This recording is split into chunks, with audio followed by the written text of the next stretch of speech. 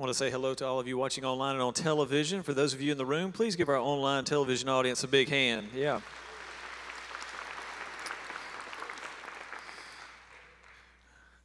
I'm so thankful for mornings like this when we have hiccups, aren't you? Reminds us what it's all about, and it's not about us. That's the beauty of it. Thank you so much again for being here. If you have a Bible, please go to Luke chapter 7. Luke chapter 7 is where we're going to be.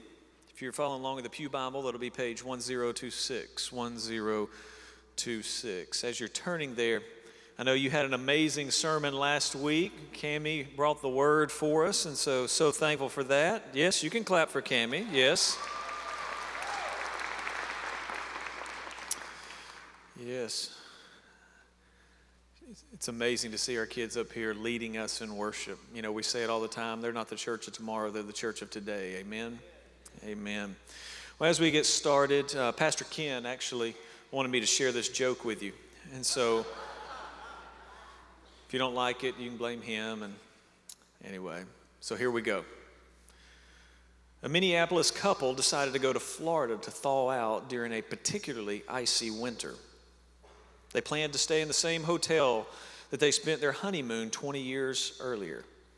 Because of their hectic schedules, it was difficult for the couple to coordinate their travel plans. So the husband left Minnesota and flew to Florida on a Thursday. His wife was going to leave the next day. The husband checked into the hotel and there was a computer in the room, so he decided to send an email to his wife. However, he accidentally left out one letter of her email address and sent the email without realizing the error. Meanwhile, somewhere in Houston, Texas, a widow had just returned home from her husband's funeral. He was a Methodist minister who had been called home to glory the previous week. The widow decided to check her email, expecting condolences and messages from family and friends. But after reading her first email, she screamed and fainted, and the widow's son rushed in to the room. He found his mother on the floor, and he saw the computer screen, which read, "To my loving wife, I've just arrived today. I know you're surprised to hear from me. They have computers here now, and you're allowed to send emails to your loved ones. Since I've just arrived, I thought I'd send you an email. Everything has been prepared for your arrival tomorrow. Looking forward to seeing you then. Hope your journey is as uneventful as mine was. P.S. Sure is hot down here."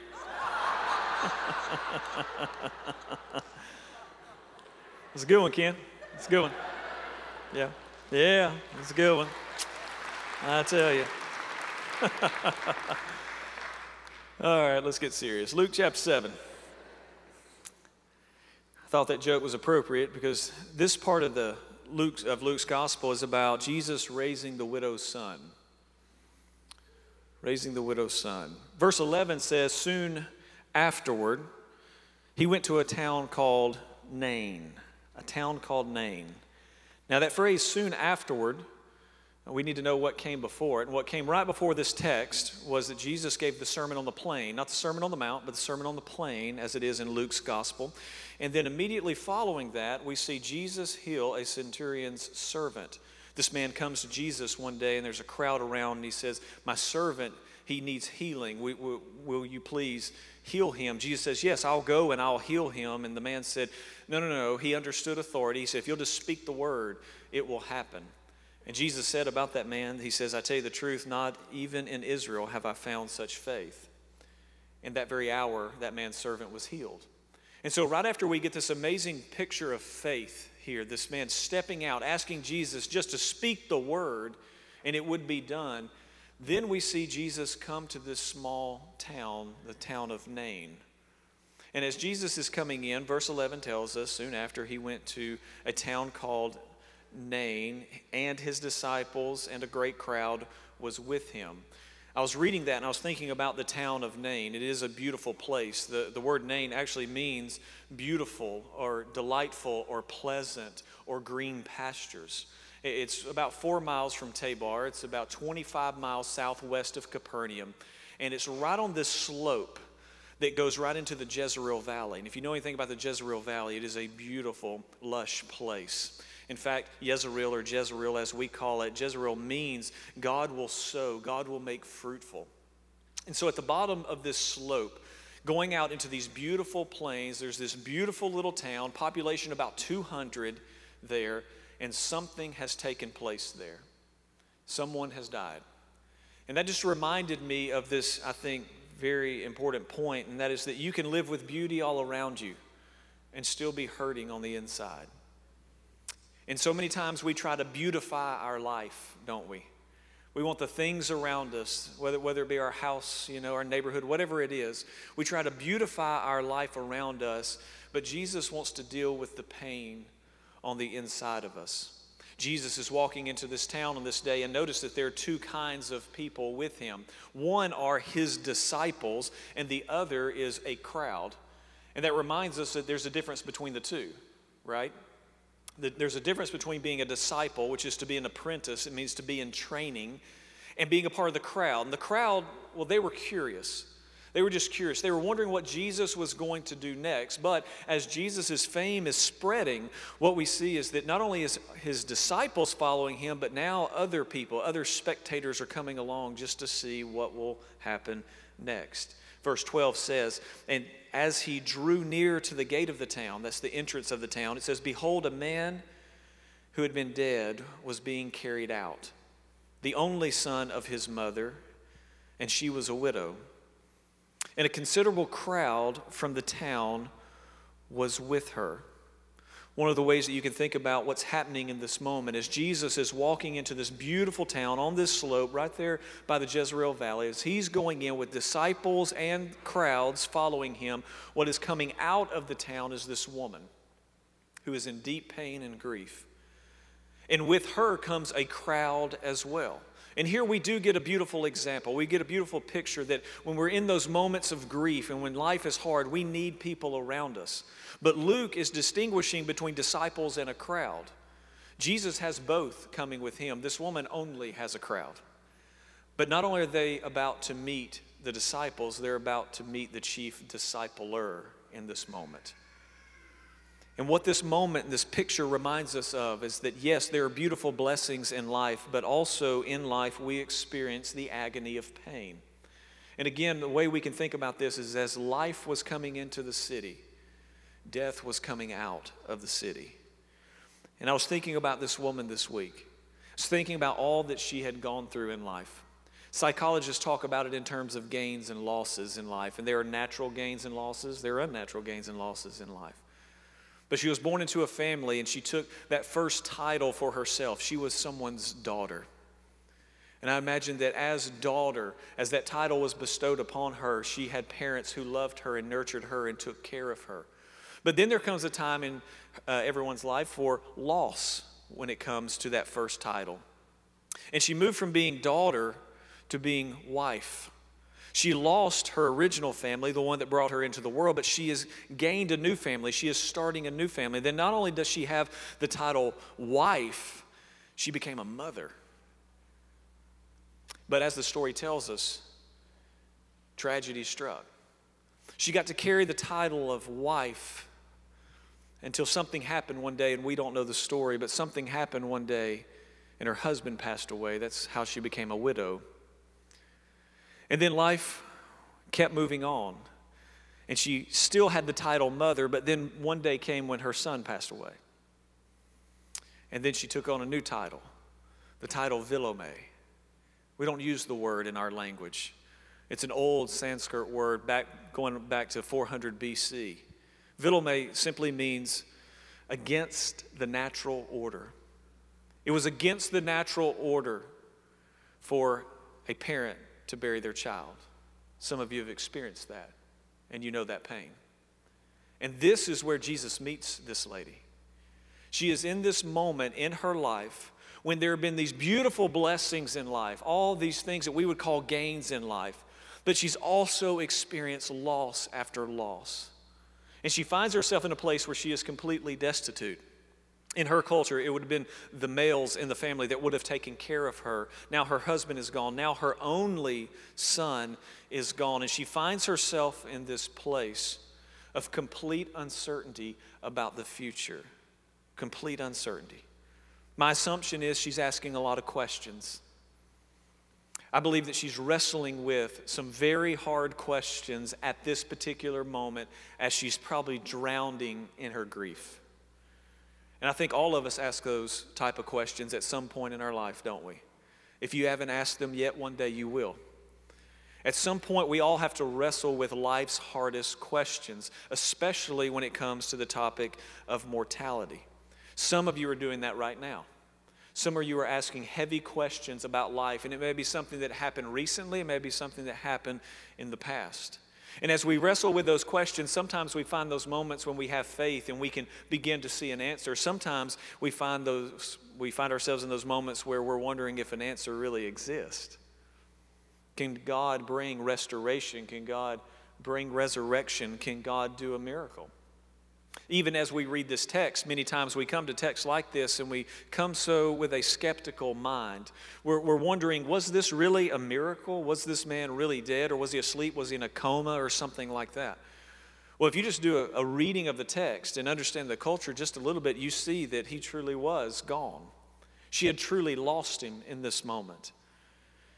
Notice that they are coming out of the city. You would not have this kind of processional outside the city unless someone had been pronounced dead. Then notice not only that, notice that he's being carried on a particular wooden crate or frame that carries the coffin out of the city. And as this is taking place, as they are walking out of the city, in this moment when Jesus meets this lady, she is in that place where life as she knew it had completely changed. And what was beginning was hardship and uncertainty.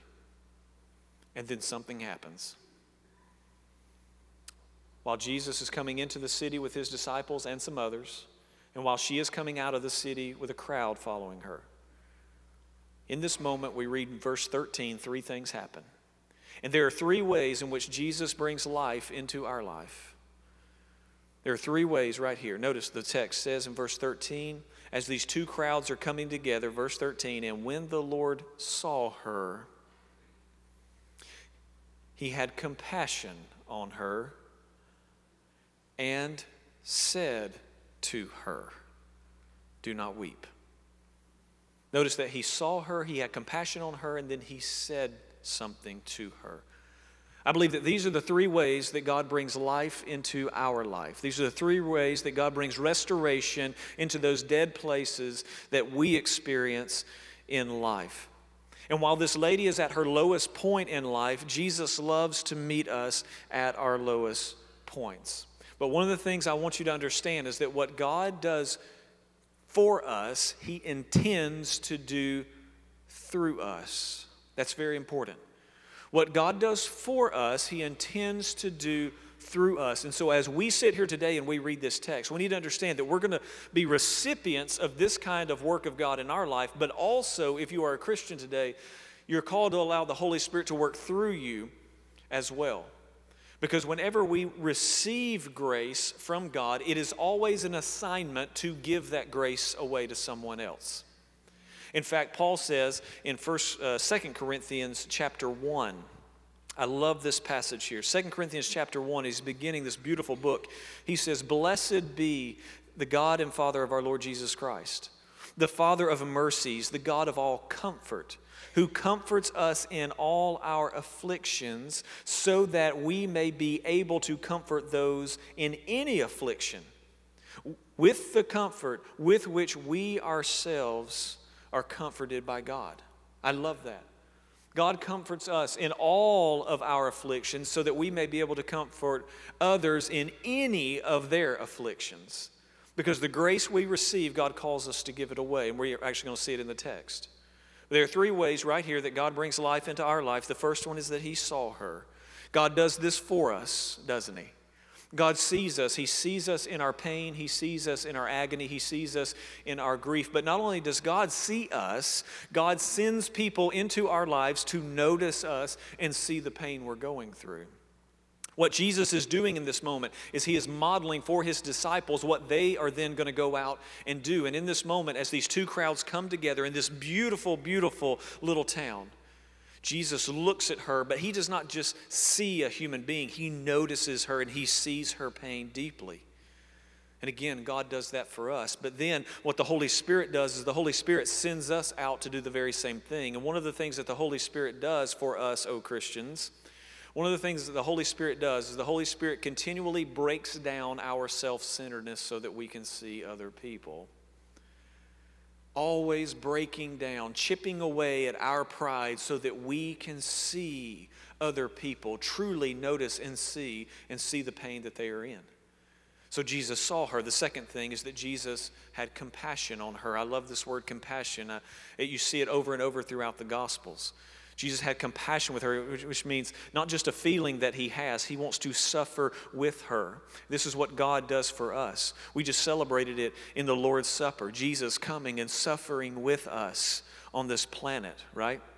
But God sends people into our lives who will suffer with us, who will get in the ditch with us, so to speak, while we are going through those painful moments, and then we will link arms and we will walk through that with them. God does that. He sends people in our life like that. But not only that, the Holy Spirit is also at work in us. While the Holy Spirit is breaking away our self-centeredness, giving us this holy awareness of people, the Holy Spirit is also drawing us close to the sorrow of others. Drawing us in closely. I mean, we are the church. We are God's people. We are little Christ. That's what it means to be a Christian. And we have to ask the question, why do we care? Why do we have compassion? Why do we care about people's emotional health? Why do we care about people's mental health? Why do we care about people's physical health? Why do we care about people's spiritual health? Why does the Bible command us to take care of the orphan? Why does the Bible command us to take care of the widow? Why does the Bible command us to take care of the poor? Why does the Bible command us to take care of the immigrant? Why? Is because we have compassion. We are the people of compassion. And we have this compassion because we have received this compassion. And so we give it to others. So what God does is he opens our eyes so that we can see the pain in other people. He gives us a holy awareness, but while he's given us that holy awareness, he's also giving us holy affections so that we can see the need in others, but not just see it, be drawn to it. The third thing Jesus did was he spoke to her. And actually what Jesus spoke was pretty harsh. Our translation says, do not weep. If you want to translate it literally, it means stop weeping. And you may say, well, that sounds a little harsh to someone who's grieving. You see, but this is what God does for us. God sends people into our lives to speak strong words to our broken places. They are not mean, no, but they are commands. God sends people into our lives to speak strong words of restoration for us. God sends people into our lives to speak strong words of resurrection in us. And again, speaking to those broken places within our lives and calling us from death to life. And then the Holy Spirit does the same through us, doesn't he? The Holy Spirit gives us words to say, the right words to the right person at the right time, so that we can speak words of life into others. And what we see in this passage is that we are called to suffer with one another. And we do that because of our earthly fallen reality. But we're also called not just to suffer with one another, but to speak words of hope to one another. Because we are the people of hope. And while God gives us a holy awareness, he gives us holy affections, he also gives us these holy affirmations where we get to speak to people and call life out in them. And then the amazing thing, verse 14, Jesus walks up. He touches the bier, and the bearers stood still. And he said, young man, I say to you, arise. Verse 15, and the dead man sat up and began to speak, and Jesus gave him to his mother. You notice that? Gave him to his mother. When Jesus does this miracle in this man's life, he does not do it in isolation. So many times we would like for it to work that way. I'll just go get away with Jesus. I'll keep my pain to myself. I won't share it with anybody. And Lord, if you'll just fix me over here, then I can go back out in public and reassure everybody everything's okay. Or I can continue to keep up my facade, right? But notice Jesus waits to this moment. I don't think his timing is an accident, to where all hope seems lost. They are walking out of the city as Jesus is walking in. And in this moment, yes, there is a miracle of restoration. Yes, there is a hint of resurrection that is to come. But in this moment, he does it at just the right time. And he does it not in isolation, but in community. And he restores us both in community and for community, because something happens. Remember, I said what God wants to do for you, he wants to do through you, right? Something happens as soon as these two crowds and the disciples and Jesus come together, and as soon as this miracle takes place, he sits up, he begins to speak, he goes back to his mother, and verse 16 says, fear seized them all. That is a holy awe in that moment. Fear seized them all, and they glorified God, saying, a great prophet has arisen among us, and God has visited his people. Verse 17, and this report about him spread through the whole of Judea and all the surrounding country. What Jesus did in this person's life, in this mother's life, in this son's life, in this community's life, is now working through them. And as they go out, the word of his fame is spreading. And what Jesus can do is spreading, it says, through the whole of Judea and all the surrounding country. Now faith is being built everywhere. And the same power that he had for that woman on that day, at her lowest point in life, is the same power that is spreading around, that there's a guy going around that has this power for us. And that same faith has been handed down for over 2,000 years to me and you. Because what Jesus has done in this passage, he can do for us. I always know what it looks like. I don't always know how it's going to work. But I believe that the same power that was at work in Jesus on that day is the same power at work in my life, and it's the same power at work in your life. And that fame that began to spread that day in this little obscure town right there on the slopes of a beautiful mountain on the Jezreel Valley, that fame has continued on through the centuries, right down to me and you. And when we read passages like this, we're faced with this moment. And it's that moment of, do we really believe he can do it again? That's really the question. Pain is not a question. You're going to have it. You may be living with it right now. Being disappointed is not a question. Being hurt is not a question. Our earthly reality is broken. The question is will we trust the heavenly reality? That's the question. Will we believe that the same restoring power, the same resurrecting power is available to us today? And that's what I leave you with. Will you believe that? For yourself, for your family, for your vocation? Will you believe that for yourself today? Because I believe it's available. Amen? So, Father, would you come in this moment and stir our faith? Help us once again believe you. Not just believe in you, help us believe you. You are the God that walks into obscure places and speaks life and brings that life into our life. You are the God of miracles that we were just singing about. You're the God of restoration and of resurrection. And so, Lord, for us today, with everything that we're carrying in this moment, we come and we say, here we are. We have declared your praises together as a community. We have received grace through the broken body and the shed blood once again. Thank you for it. And Lord, I pray that as we prepare to leave in a few moments, that we would do so full of faith, knowing that the resurrecting God is resurrecting me, so that I may walk in resurrection power for the world to see. Let it be so, Lord. Let it be so. In Jesus' good and powerful name. And everybody said, amen. If you would, please stand to your feet.